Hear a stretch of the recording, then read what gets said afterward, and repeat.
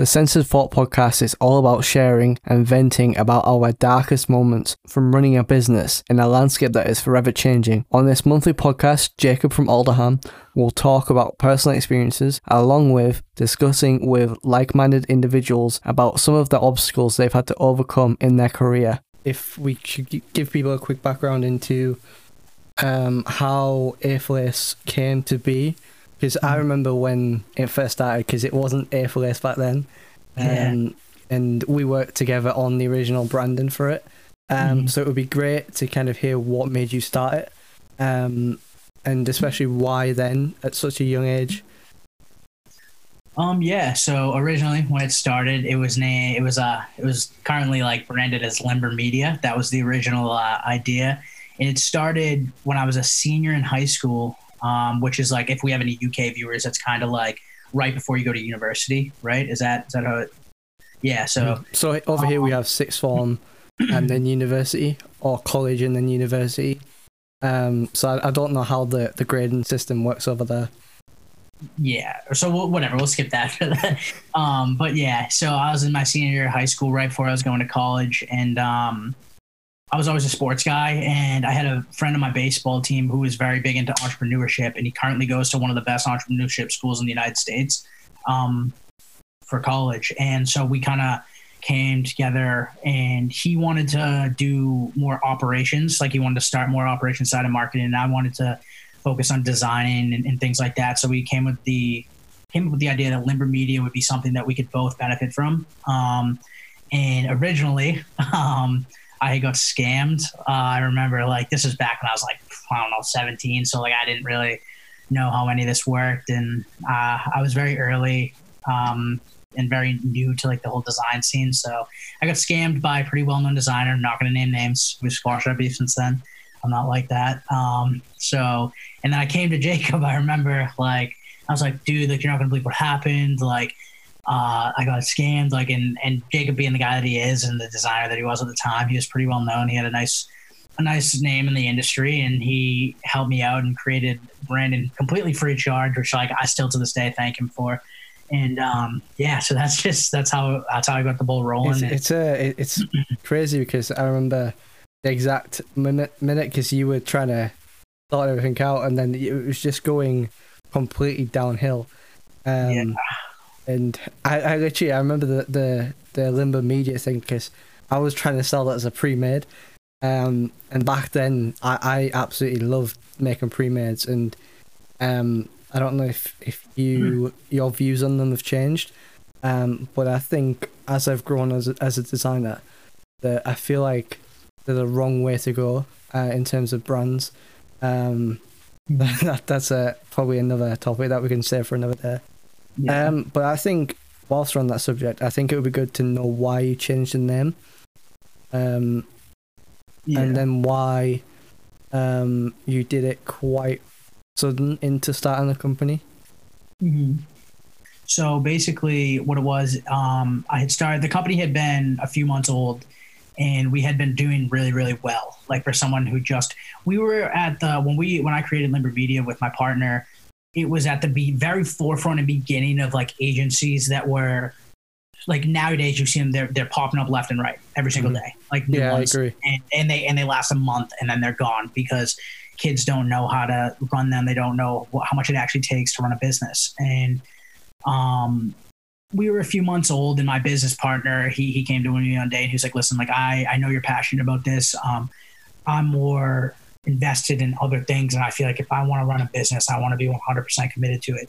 So I said, you know what, like, I respect that. Like, we're still great friends to this day. It has no bad feelings at all towards that. It just wasn't what he wanted to do. It wasn't his thing. So after a month, I'd say, of that happening and me running it on my own, I kind of decided that I wanted to start fresh, and I wanted to create a company that was based solely off of my vision and solely off of people that I knew were going to be as invested in the company as I was.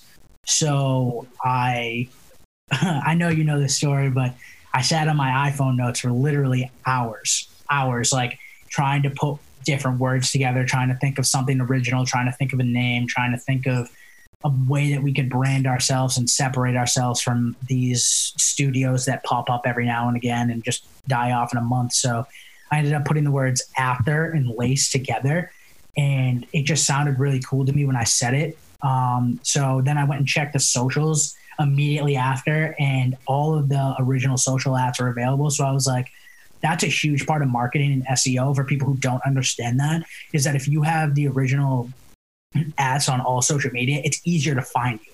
So that's a big marketing tool. And I think that's what, honestly, like when I was 18, 19, that's what stuck out to me was this, it just was a sign to me that I was going to change the name into this and brand it after that. And it was going to be my company with my vision. So I completely agree with you there, is that, so when, even though my company is only a year old, it's like when I was starting it just over a year ago, the first thing I did was try and find their social accounts, and instantly, like, I think there's Instagram and Twitter that's not available for Alderham. So I was kind of thinking, because I always wanted the business to be more than design, and I think because if you limit it to just that, it structures, not structures, it kind of limits the growth of the business. And I realized that I think to add the design on the end was the smartest thing, just to get out there, with the sense of just, if I wanted to make a say an advertising side to it, I can just have Alderham advertising Alderham games if I decide to open a game dev company, just because that's what companies do. Like Amazon has Amazon UK, Amazon US. I think it might just be Amazon for well, it's like they're kind of two separate things, but yeah, I know what you're saying. So I feel like because I remember what was very good when we were working on that original brand is that I think it was in a group chat and everyone was putting things back and forth and ideas, and it's strange to see how everyone in the community's grown, and like there's been a lot of changes in terms of, I think we've all matured in a way that's really good, because back then, like you said, we were only 18. I was probably 16 back then, maybe. But there were so many agencies just popping up out of everywhere. And what the problem is that for me, it didn't feel like a real thing until I registered the business name. Exactly. And that was like one of the first things I did. I did that about a month after I decided to do it, and then that's when it felt real. Because then there's actual a legality to it, and in a year's time I would have to pay taxes or whatever. And exactly, it gives you almost like a drive in a sense. Excuse me, but yeah, I remember because I've registered both like Affiliates and Limber Media, and it's a lot of, so it takes a lot to like actually register a business, because it's like not only is there legalities involved, but like you have to pay taxes. Like it makes it official. Like it makes you be like, okay, I need to get the ball rolling now. Like, do you know what I mean? So yeah, because for me it was like, at that point I literally just graduated, and I was so like lost. It was unreal. Like you know how I am. I always have things planned out and know what I want to do. But that point when I graduated, it seems like about that stuff. Yeah. Honest to God, it was ridiculous. Like I was on a night out. It was one of the craziest nights out I've ever had in my life. It was a bunch of so half of my class from the last year were from Germany, because like the college that I was at has an agreement with a school over there, that in the final year most of the students will come over, and it was ridiculous because we literally went to this house party, and it was I've never been so drunk in my life, put it that way. And I came home, and it just hit me, and then I was sat there just thinking about what I could do next, and I thought about hyperfocus, and then I thought about doing like a community kind of thing where it helps designers. But I just felt like in terms of my own growth, it would be easier if I did it on my own. And you'll agree that there are certain decisions that you've got to make that really destroys you as a person, like who's in the business, who's not, and it's, you don't really get prepared for that in a way. Yeah, but that's a part of the struggle, man. And I think that all those great businessmen and all those great CEOs, they all went through things like that. And I think, as I've got older and matured, both business wise and just like in life, you realize that nothing that is going to be great comes without struggle. Like everything is going to have a start. There's going to be stepping stones. So you have to look at it as, like, this is going, yes, I may have failed. I may have done something wrong, but you take it as a lesson. You don't look at it as a negative thing. It's everything to me now. When I fail or something goes wrong, I go, you know what? I learned a lesson, and that's more valuable to me than sitting and dwelling on the negative of what could have happened if I did things differently, So I think that's a big thing, like, especially like, and you'll understand that knowing like that you have your own business, like there's going to be things that set you back, and there's going to be things that push you forward. And it's ironic because in the first 6 months, I didn't land a single client. And it's crazy because when you're younger and you're going back to that pre-made thing, is that when I was doing that, I was getting messages on top of messages each day about work. And it's when you have that mindset that you think you're going to succeed and you don't, you've really got to try and stay positive. And there was a period where I didn't design for like 3 months, and it was probably like, if we say from like September to about November, I didn't open any of the Adobe stuff, not once. That's happened to me. It's getting out of that is the hardest bit. But when you get out of that and then you still want to do the business, that's when it's fun. I agree. It's when you're doing it on your own, it's a lot scarier than people will think. Like, there's no one to turn to. There's no one to just be like, is this a good idea or not? Do you think I should do this? Do you think I should put this post out? And do you think it'll do well? So just having that resilience, I think, you learn a lot about yourself in a way. Yeah, and I think that structure sets you up for future endeavors as well, like with the business. I think that having that resiliency and that kind of chip on your shoulder attitude, like as like a Gary Vee would say, like, you know what I mean? Like being able to fight through those obstacles by yourself, like, will only make it easier for you to conquer battles when you do have a team later on down the line.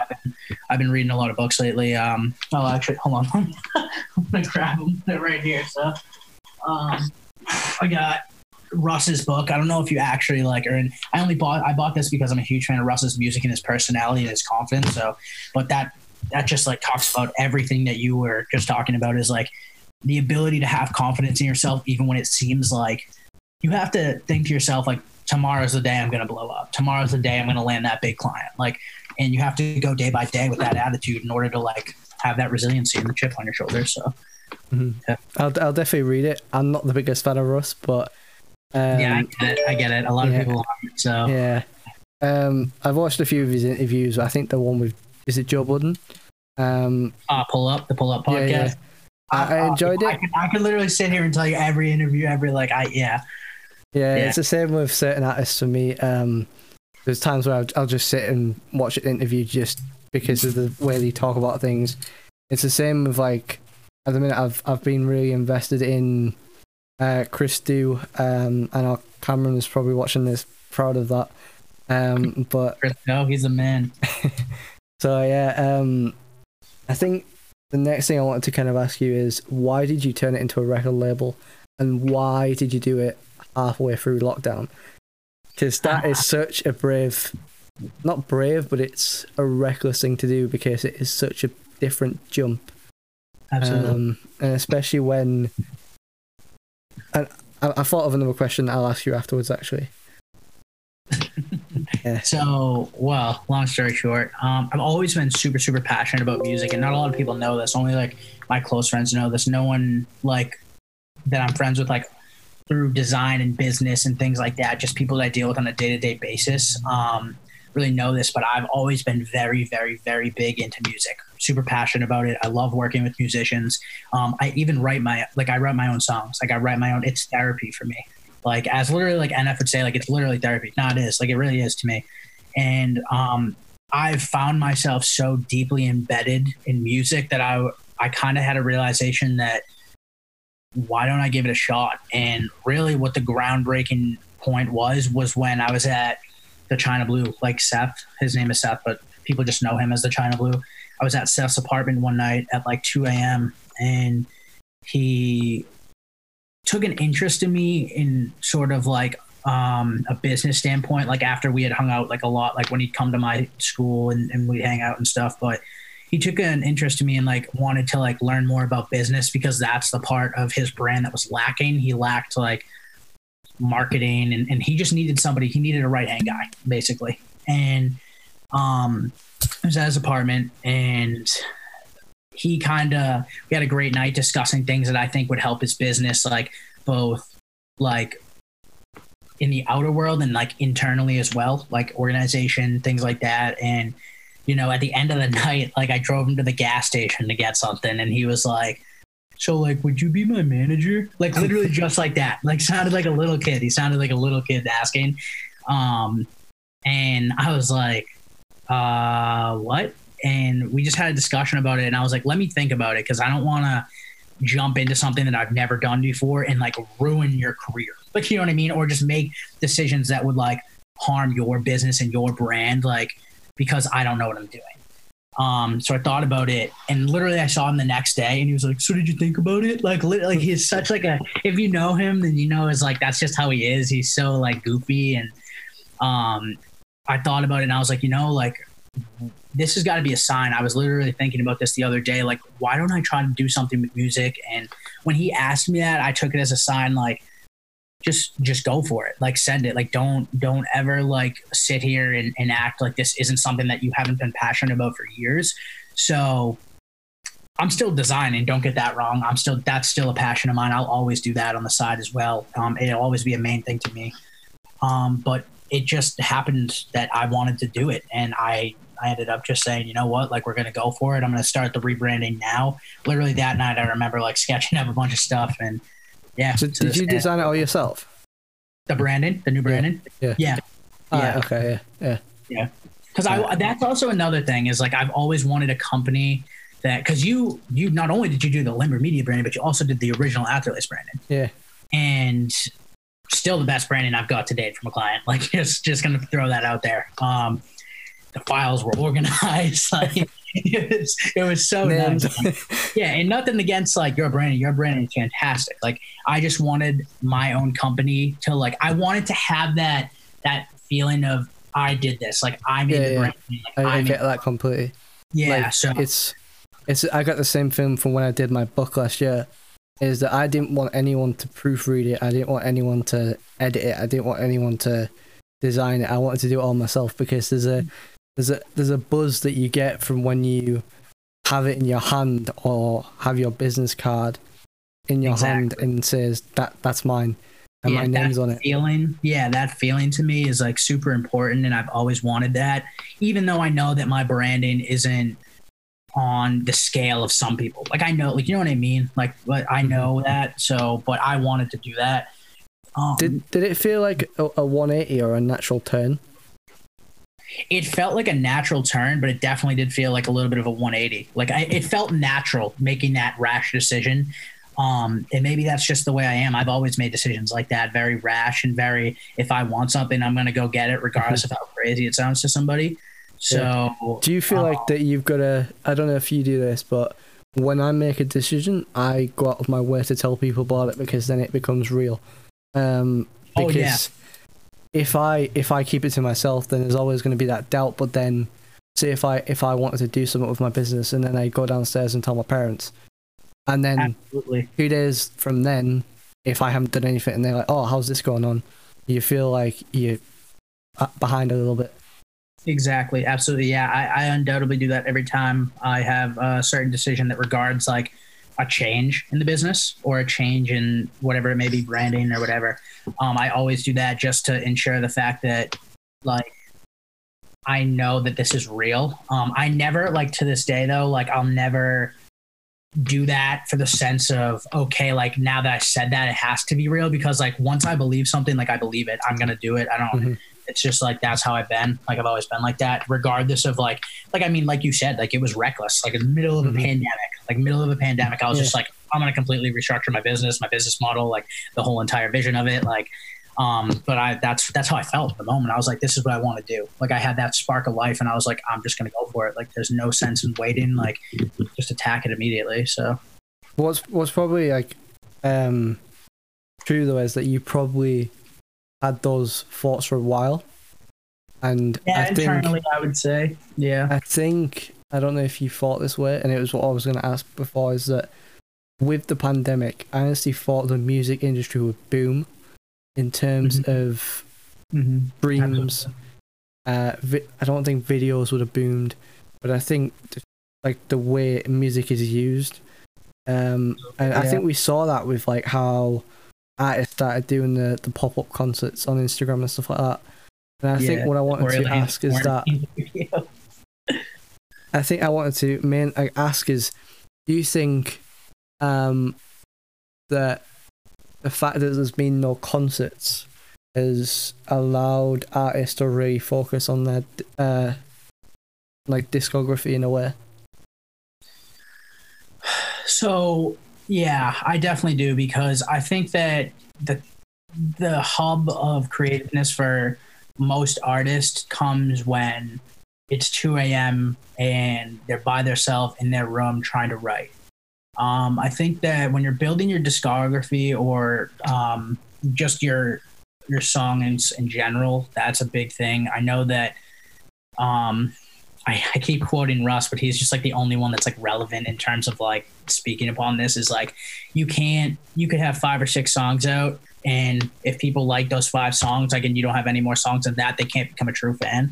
So I think that during the pandemic, it opened up a lot of artists' eyes in terms of like being able to get in touch with their craft and work on their craft. It's the same thing with design, same thing with anything, you know, like you're literally not able to do anything else but distract yourself with things that you enjoy, because the only thing that you find joy in other than like your design and your business is like you probably can't do, because you can't really go outside, you can't meet up with people, you can't.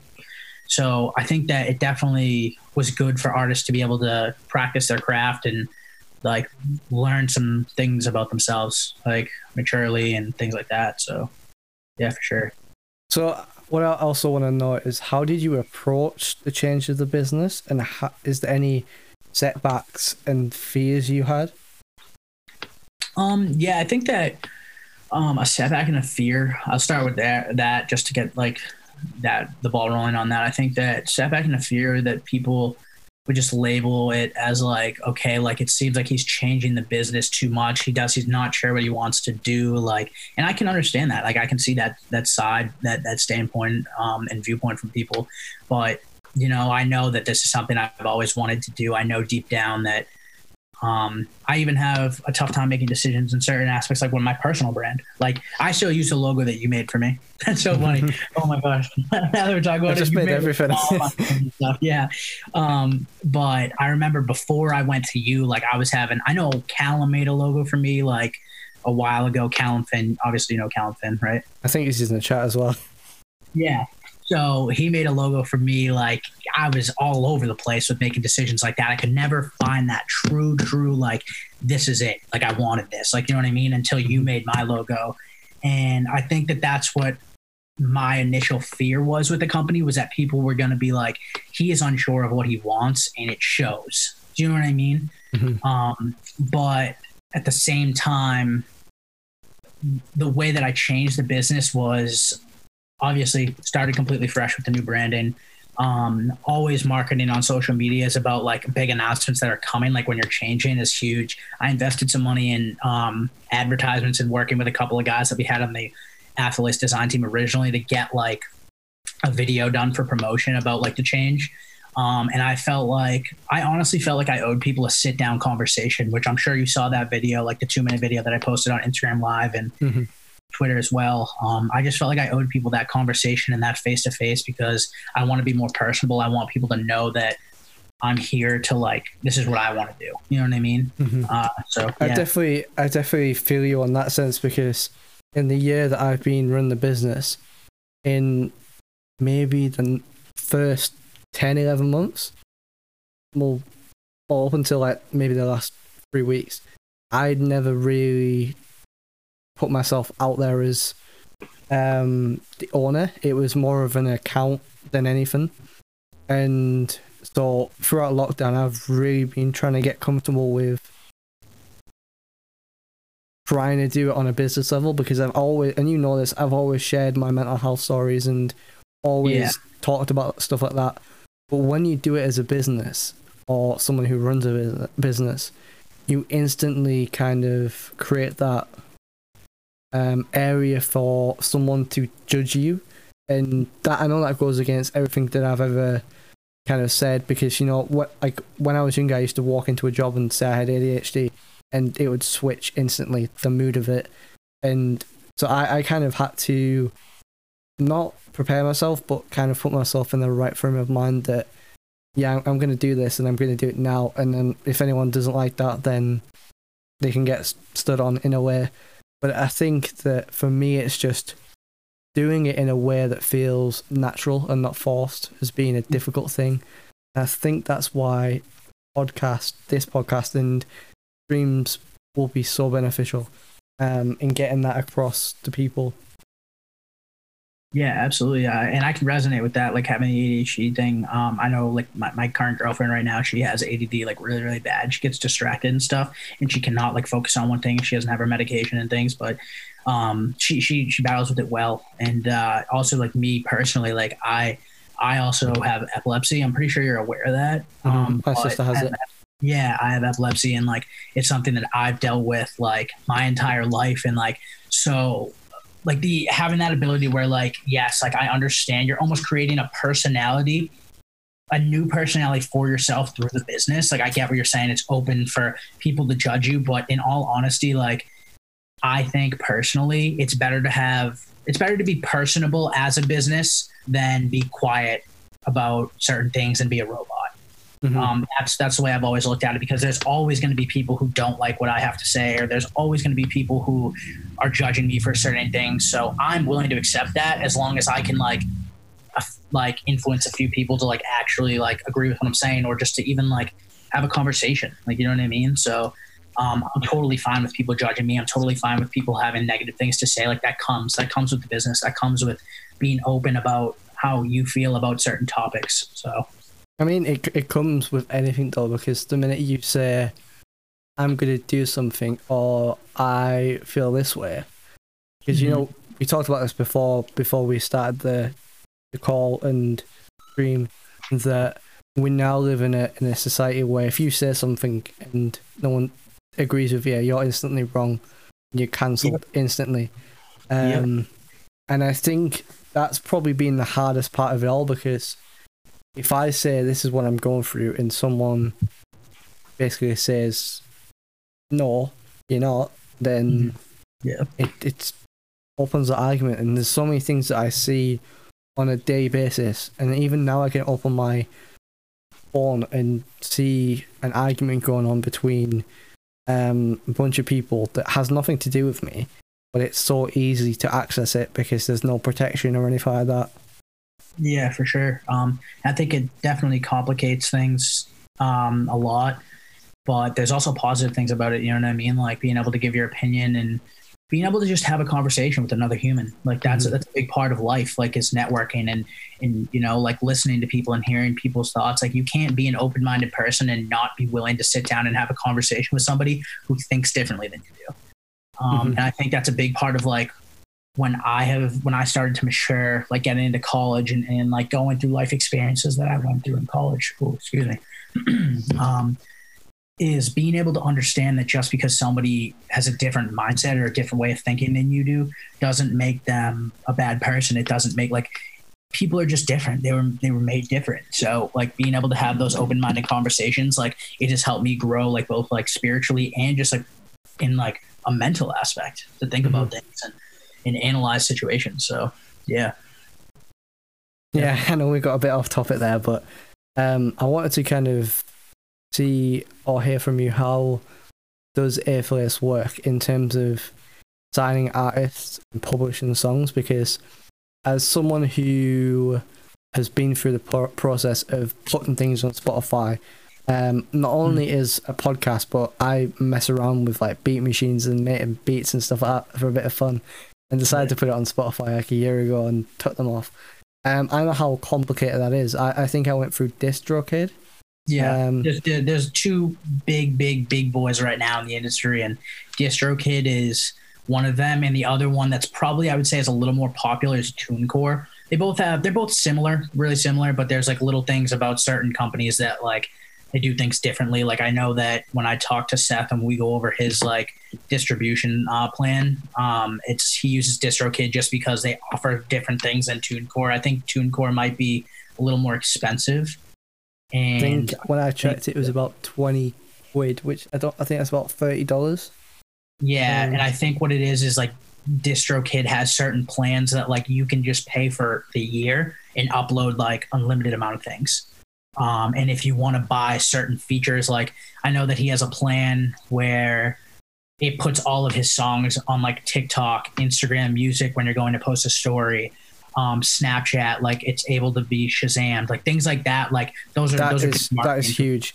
There's times where like Logic's released a snippet and it's meant to be coming out that week, and I've Shazammed it on my phone, and then seen it's got a name to it, and then the whole Reddit goes crazy because there's a new song on the way. It's a great marketing tool, so I think that's why he uses it. Whilst we're on that topic, what's your thoughts on TikTok and the whole? Look how there was a song that was released this year. Roddy, I don't know why I forgot it, but it by Roddy Ricch, The Box. The Box. Yeah. I've became such a big fan of his throughout lockdown. I was already a decent fan. Through Please Excuse Me for Being that one, yeah.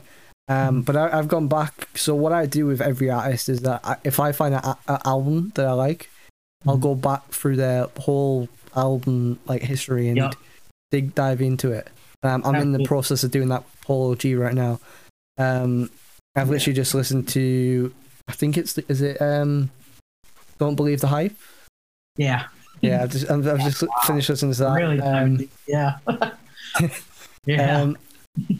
I don't know why, but I feel like the way TikTok is structured, regardless of all the stuff that's in the news about spyware and stuff, I think it's such a brilliant way for artists to get more plays on songs and get their name out there. Absolutely. Yep. And I'm really interested to see if any up and coming artists have really like dived into just making like a song purely for TikTok. It's funny you say that.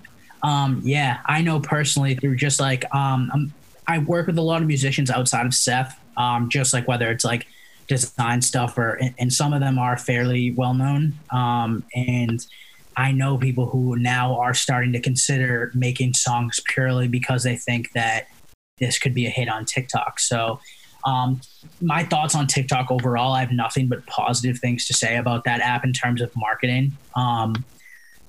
It does wonders for musicians, and there's no way that you can doubt that statistically. Like it's literally like, if this is my personal opinion, but in terms of statistics, it's right now the best way to market your music, because if you look at people like Joseph Black, if you look at people like Paufu, I don't know if you know who either of those guys are. I've heard of them. Paufu is a Promoting Sounds guy. I don't know if you've ever heard of the Promoting Sounds YouTube channel, or it's basically yes, I have, yeah, it's like the Christo of music. Like they just promote underground artists, and I wouldn't say the Christo of music. I guess that's a kind of bad comparison, but Promoting Sounds does that, and he was a Promoting Sounds guy. Same thing with Arizona Service, the song Roxanne. So obviously you know what happened with Roxanne. That blew up on TikTok. That was like the first TikTok song. Joseph Black was the guy who made the song. Have you ever heard the song? You have TikTok, right? You use it? Use the app? I have the app, but I don't use it. Have you ever heard the song I Hope You Miss Me? You miss me? I know you left, but I know you won't forget me. Do you know that? You know what I'm talking about? No, if you heard it, you would know. Let me just find it. But yeah, I just think there's a market that, and I feel like Because, you know, if we posted a song on Twitter or even on, if I was to play a song right now on stream, it would get copyrighted. And what I'm interested in to see is whether a few months down the line, and I'm surprised it hasn't happened already, is these publishers, not the big artists, but the publishers and the labels coming after these people who use the songs. Yeah, I think that eventually you'll see that, but I don't think that's a smart move. Being a label owner myself, and I know I'm very, very new to the industry in terms of being a label owner, but I would never. People don't understand is that like it's free marketing. Like it's free marketing. People don't get that. Like, you know what I mean? When, for example, like free marketing, anything like the Avengers literally released their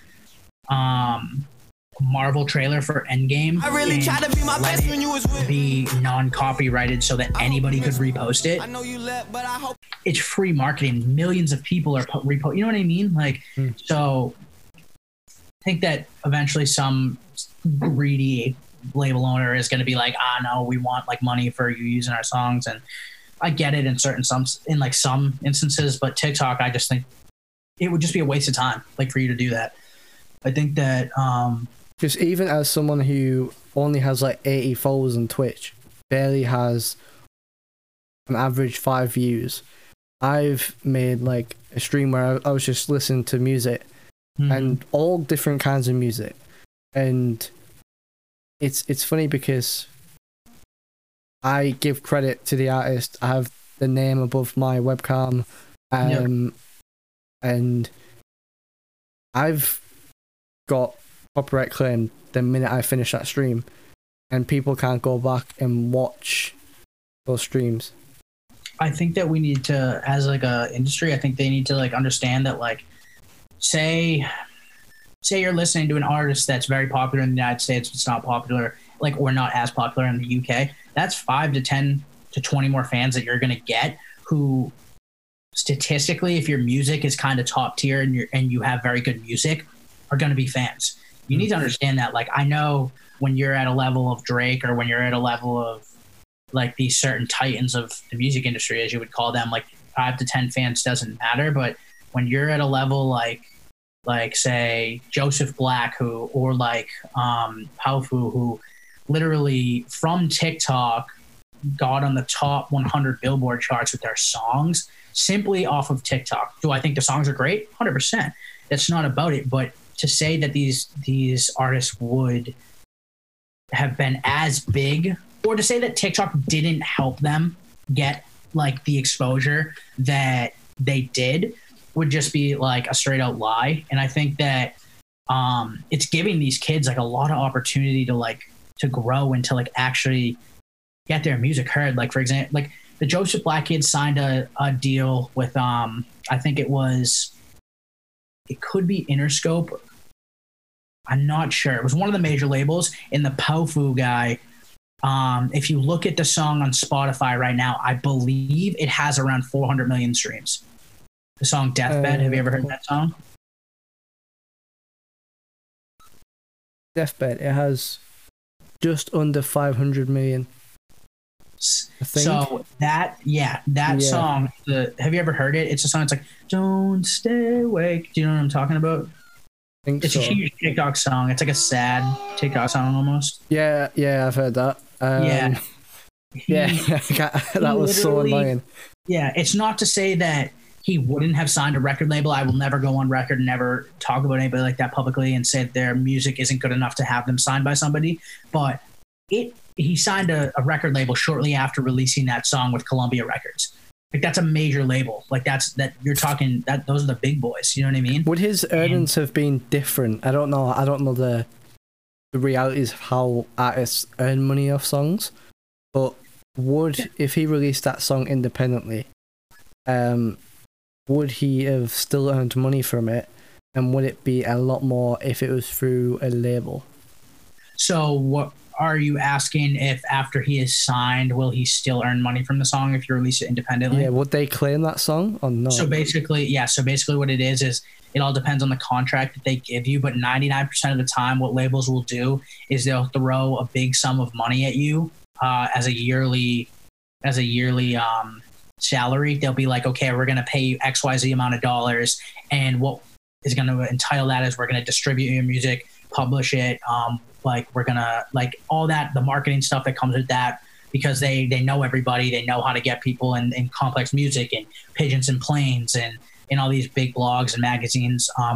They offer all that, and in return, it's probably an ownership stake in the discography of artists. So I know, for example, a lot of artists will try to negotiate that they want to own the discography of songs that they have released before they sign. But 99% of the time, when you have an artist like that who may be established off of those 1 or 2 or 3 popular songs, they don't get the benefit of the doubt. They'll make a lot more money independently than they would with that's only speaking if like they continue the success rate though. Like it's definitely to say that like having Columbia Records to back you up will significantly push you more than being independent if you only have 1 or 2 hit songs. Like, so it's kind of a give and take. It all depends on what you want. I know personally from artists that I've worked with and like learned from, like the China Blue, like he's very serious about creative control. He really takes that personal, and as well as a bunch of other musicians. So if anyone ever tried to negotiate a deal, whether it was a big record label or whether it was just anybody, it could be me, like where I took an ownership stake in his discography, he would literally laugh at it. Like he wouldn't. It's like a big thing with artists to be able to have ownership and rights to their music, and I think that's why that's why Russ is winning. That's why that's why people can hate him. Millions of people can hate him, and he's still worth $30 million just because he owns the right to 300 songs that he dropped before even having a partnership with Columbia Records. So on that note, so Logic is very, very similar. But I don't know how exactly it works, but I think he's signed to Visionary, but then he's also signed to Def Jam. And yeah, there's different types of signings that you can do. Do you want me to speak on that? Is that? I think it leads into the next question: is that how involved are you with the artists? Okay. And in what way? So what's the difference between like independent label and then? Because I don't know how to word it, but I know exactly what you're going to ask. Yeah. So I think that What's so the difference in a way? Yeah, I'll start with that because that's a very common misconception that people don't understand is the difference between an independent record label and a record label in general is simply the fact that if you're not an independent record label, you're most likely a subsidiary of a major label or a huge company. So, for example, let's say Atlantic Recording Corporation or Universal Music Group will own certain record labels. Like there's I know that Interscope may own a record label and someone may own Interscope. The difference is just like being owned by a different record label or a different company. An independent record label is someone like, do you know who the 1975 are? Mm-hmm. Yeah, of course I do. Yeah. So they're so big over here. They have their own record label. They're signed to a guy. Their manager founded the record label. It's called Dirty Hit. And that is an independent record label who, yes, they may have a publishing deal with another record label or something like that, but they're not physically owned by another record label. No one has ownership stake. That guy personally owns the record label and they're a part of that. So that's what the difference is just basically being a subsidiary of either a different company or another label. Right, okay. And then I'll dive into the how I deal with artists, if that's what you want to. Yeah, I think because that's one of the things that's not made clear to me as a listener is that you scroll down on Spotify and see published by blah blah blah, and then you don't understand you don't hear about who they are until you share a video of that on Twitter, and then you get a copyright claim or whatever. Yeah. But it leads me into that conversation about Twitch is that I think there's so many artists that have said you're fine to play our music, but then the labels have still gone behind the backs and struck people's channels. It's the same with YouTube, and it's I think YouTube's a lot worse than Twitch in the sense that I've seen people I've actually seen artists stream on Twitch and YouTube and streaming their own music and then get copyrighted by their own label, which is just crazy in itself. Yeah, and that's part of like people being in a 360 deal, which is what like the industry likes to call it, where you're just getting basically screwed out of like being able to use your own music. Like I know that if I wanted to give you an example, a good one would be Scooter Braun. Do you know who Scooter Braun is? Yeah, and I'm guessing you're going to talk about Taylor Swift. Yeah. Yeah, I was going to ask you about that. Because obviously that's her catalog. Like that's a global thing. And when I saw that, at the time I was writing my second book, and one of the chapters, which I'll never ever release, it was basically about how things are copied but then taken that bit further. And I was, because back in the summer I was listening to a lot of old boom bap, and where samples are really a big thing. You know, like Wu-Tang and the Fugees and all that, even Outkast. And I was listening to a lot of music and how it's inspired today. But then I was also thinking about design and how colours are not stolen but taken from inspiration. And I realised that in terms of music and the way people own music, and I think Logic said it as well. I know we keep mentioning Russ and Logic, but he said that when he made Can I Kick It, the people who own the original song tried to claim that 100%, even though he never like sampled anything or anything like that. It's just the name of the song, and maybe the little bit of a bridge on the chorus. I don't know if that's the right word to use, but yeah, it's, you know, that's a tough thing being a musician and sampling. I know that there's been a lot of artists that sample, but you know, sampling is sampling. Like you are allowed to use 30 seconds of somebody's music or somebody's thing without you being copyright strike, especially if you like not hinder it. That's not the right word. I don't want to make it sound negative. Like, or change it or add things to it or take things away from it. That's allowed. That's a common thing. Every musician does that for the most part. So go ahead. When they make that song, does then that have to get cleared by someone? Yeah, it does. It does.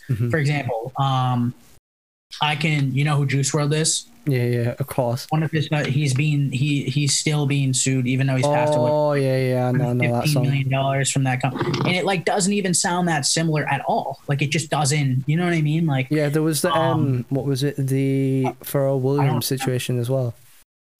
It's everywhere. And the Katy Perry as well. All the time. Yeah, it happens all the time with musicians, and you know what it is it's musicians who aren't as stealing music and things definitely does happen in the industry. I'm not going to say that it doesn't. It definitely does. But sampling's different. I think that, you know, like some people are like totally cool with them sampling their music, and then some people I think are just after money. I think that's truly what for me. It's a nostalgia thing, because I can get that too, though. I can get that sense of like you worked hard on this to create an original piece, or you worked hard on this, and that's a personal song to you, and like you don't want people to be like using it in some sort of way that you didn't want it to be portrayed. Like I get that. I can understand that too. So I guess there's times where I've like heard a sample, and like for example, I think it's Drake's "I'm Upset," where he samples is it Lauryn Hill? And as soon as I heard that, I was like, "Who's that?" And I went back, and then I saw it was her, and I was like, "Oh, I've listened to loads of her songs before." And then listened to I can't remember the album. She has one album which is Everywhere. I think it's the myth representation of Lauryn Hill. And I remember just listening to that for a week, all because of the sample, and then forgetting about Drake's music, even though he's dropped an album. He's definitely one of the. It all depends, you know, like whether you're looking for money or not. I mean, if Drake comes to you and he's like, "Can I use 30 seconds of your song?" Like, no one's really going to turn it down because it's Drake. You know what I mean? Like, they're going to be, because 9 times out of 10, he mostly gives credit, and sometimes he doesn't. Like, I don't know if you know this, but Party Next Door does, like, I don't know if he writes a lot of his songs. So I don't know. Do you know who Party Next Door is? Yeah, of course. Yeah. So And it's just, it is what it is. Like sampling, but there's a difference between sampling and downright copying someone's idea. Mm-hmm. So as long as you're doing it with good intentions and you're doing it by the book, like no one should really be that upset about it. I don't think. Like just let artists create the way that they want to create, and if they want to do something creative with somebody else's idea before, like the best way I can explain it to like just sum it up in a short sentence is like Google doesn't own Yahoo money because they're a search engine. Like it's not, you can't patent the idea of using certain things. Now I get maybe if you copy lyrics word for word and like, did you see that thing whilst we're on about lyrics, did you see the thing from Google a while back? So they got found out of stealing lyrics from Genius. So what Genius did was put something in the code that when they copy it, it puts a lot of glyphs in between the words. So it just ended up showing up on Google. I'll put it in the chat. And they tried... Wow. I didn't even know that. it was funny because like there was one day... Genius sues Google allegedly over stolen song lyrics. 50 million. Wow. I'll drop it in the chat. Even though that's chump change to them, but still. Yeah, but it's still like to have that algorithm though in place just to know that someone's copying it. That's wild. That's funny though. Genius is funny for doing that. Yeah, it's mental how that's probably been going on longer than we're aware, and then for sure, yeah. And one day they were just like, hang on a minute, Google's got lyrics and pretty much identical. But then I guess it opens up the question about how do they own the lyrics? No. Which makes you think of, are they right to do that in the first place? Mm-hmm. Or can they like get in trouble over that? Like it's not really. I think what it really was more of a statement to say like you're $1 billion company and you can't do the 10 seconds of research to like just like look at a song like on an artist's discography and literally copy and paste the lyrics. You have to go to another company who is founded on the fact where they do videos like behind the lyrics, and they're founded for being like, they're known is what I should say, for being that company that really gets the lyrics right every time. You know what I mean? Like really never misses a beat on that. But I think that's also because Genius is known for artists directly uploading their own songs. I don't know if they can, but there's times where like, I think it was Jack Harlow when he released his latest album. Yeah. He did a whole breakdown of his entire album, and that was probably recorded well before the album came out. Oh, for sure. They had them. They had them lyrics. Yeah. So if there was one artist, and I know you probably might burn a few bridges with this, if there was one artist that you could sign, who would it be, and why? Could I answer in a sense where like, can I give one artist that I would sign that's in mainstream and then one that's kind of like underground? Yeah, you could, yeah. All right. So one artist it would be interesting because I think there's a lot of grey areas, because if there's someone that you want to sign that you know personally, I think that'll happen. But with it being mainstream, I think that's a few years away in a sense. Sure. Yeah. Definitely the one person mainstream that I would want to sign is NF, and I think it's because I know that's like a very uncommon answer for people, but one, his music's like therapy to me, so I feel like if I was to like just be able to know him personally, like I could get a better sense as just like how he worked, and I feel like we would work really well together. Yeah. And I like the fact that he has like a cult following. He got snubbed this year at the Grammys for sure. Of course he did. Like they'll never look at him as in a sense where, because everything's mainstream. Like he literally, Chance the Rapper, who is probably one of the biggest names in the music industry, released an album, I think it was the same day, and he came in at number 2 and NF came in at number 1, simply off the fact that like, album was rubbish though. And Chance the Rapper's, it was Big Day. Yeah, it got like so much slack. I Love My Wife kind of thing. It was different. I think people hyped him up in a sense where like they had expectations where they thought it was going to be another coloring book. Yeah, because he's Kanye's prodigy, so it's what you expect, isn't it? Yeah, I get that. I totally get that. I didn't think it was trash. I thought it was good, but I thought there's some good songs on there for sure. But I'm just an advocate for artists like going out of their like comfort zone and trying to be different. And I think that that's what he was experimenting with on the big day. And I think that's why he pushed it as much as he could, because I knew for a fact that it was important to him that like he pushed like the persona that like he was trying to be different than his normal music. I think you've got to consider though is that for someone with Chance's background, you can tell that he was really proud of it. Absolutely. Even when he got like trashed on for it by like major labels and stuff. I'm not major labels, major like music blogs and things. But he doesn't really have anything to worry about. like in terms of like that, like people can trash his music, but at the end of the day, like he seems like a very positive guy and not really much affects him, at least from what he portrays on social media and interviews and things. So as long as he's happy with it and he feels like he can influence and affect people with the album, then that's really all that matters, it seems like. But just, back to NF, like I think that given that cult following, he seems like a really good guy to work with. And I think that just having that cult following could really make his business like boom. Like, you know what I mean? It's same thing as Russ, like, is a sense where like, like many people may not even like, many people hate Russ, like they hate Russ. You know what I'm saying? Mm-hmm. And I think NF is completely different to Russ in the sense that no, absolutely. But I'm saying because I think Russ, and I think this is, so every artist has that one song that's everywhere. NF had what was it? Let Me Down. Yeah, Let Me Down. Logic had 1-800. Yeah. I've not heard of anything by Russ on the radio. And what I mean by that is because you might hear him on the radio all the time because he's an American artist. But when a song is really, really popular, it's on the UK radio as well, especially if it's American. Like I was in my car yesterday and the first thing that came on was Jack Harlow's What's Poppin' with Lil Wayne, and that's been out a matter of days. Oh, the remix? Yeah. Yeah.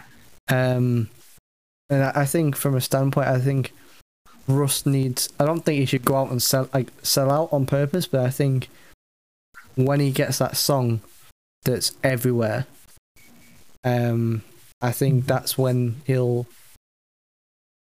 I think he has that song though, and I think that song is Civil War. The song that like Rihanna co-signed with, and like I think it's as big as What's Poppin' or 1-800? Absolutely not. But I think that was like his attempt at, and he didn't even, like, if you watch interviews, that wasn't even like a good song that he was going to release. Like he just released that to be like whatever week 6's song or whatever. But I think that the difference between like what I was trying to say, like in the similarities, is that like he may be hated or people may not know who he is, but he's still selling out the Staples Arena. Like he's still going to Portugal and Brazil and doing 14,000 people at a show. Like, do you know what I mean? Mm-hmm. And NF is that. Like NF is the epitome of that, except like not a lot of people hate him. You know what I mean? Mm-hmm.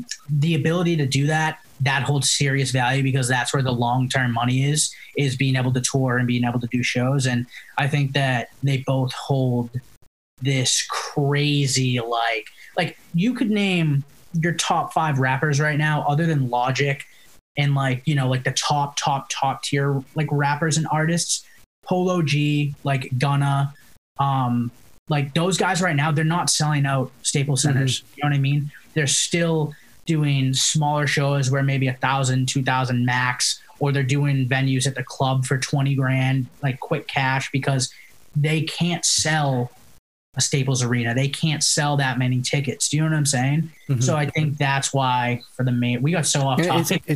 I know we seem to be doing that, but I think even when you say that though, is that like people who are a household name in music, like Nicki Minaj, struggles to sell tickets. I think she could, I think it's tough because Nicki Minaj, like when she was at her prime, like when she was releasing like Super Bass and in Starships and things like that, she was probably Monster. That song is still incredible. yeah, those songs are like going to be around 20 years from now, you know, like, I think that it's not that she's not in her prime, but I think that as of right now, this is my personal opinion, I think that she is working with a lot less than she was before in terms of like her attention. I think honestly, she's top 2, top 3 rappers lyrically and gifted of all time, and women's, like, all time, like, no doubt about it in my mind. I just think that right now, I don't think if she released a solo album with like rarely any features, like, that she would pop as much as she would back then, like, in terms of like, you know what I'm saying, when she released those songs. Do you think the drama is part of that problem, or because every time you hear a name, it's usually in like a negative way, like the Travis Scott situation, with Mill thing, Cardi B situation, 6ix9ine situation. Not that that's a negative thing, but everywhere he goes, there's usually some sort of drama. There's something to be said, yeah. I think that that's a marketing tool now. I think that people love to create. You see it everywhere. You see it on YouTube. You see it on social media. You see it through influencers. And I think that's what they realize, is that the beef and like that dramatic cause of, oh, like, he did me dirty, she did me dirty, he did this, she did that, like, it sells. When your name is talked about, whether it's a positive or negative thing, it entices people to want to know who you are. It entices people to want to dig into you and your past. I hope you enjoyed this episode, and if you have any questions, feel free to leave a comment or reach out to us on our social media accounts. I'll catch you next time.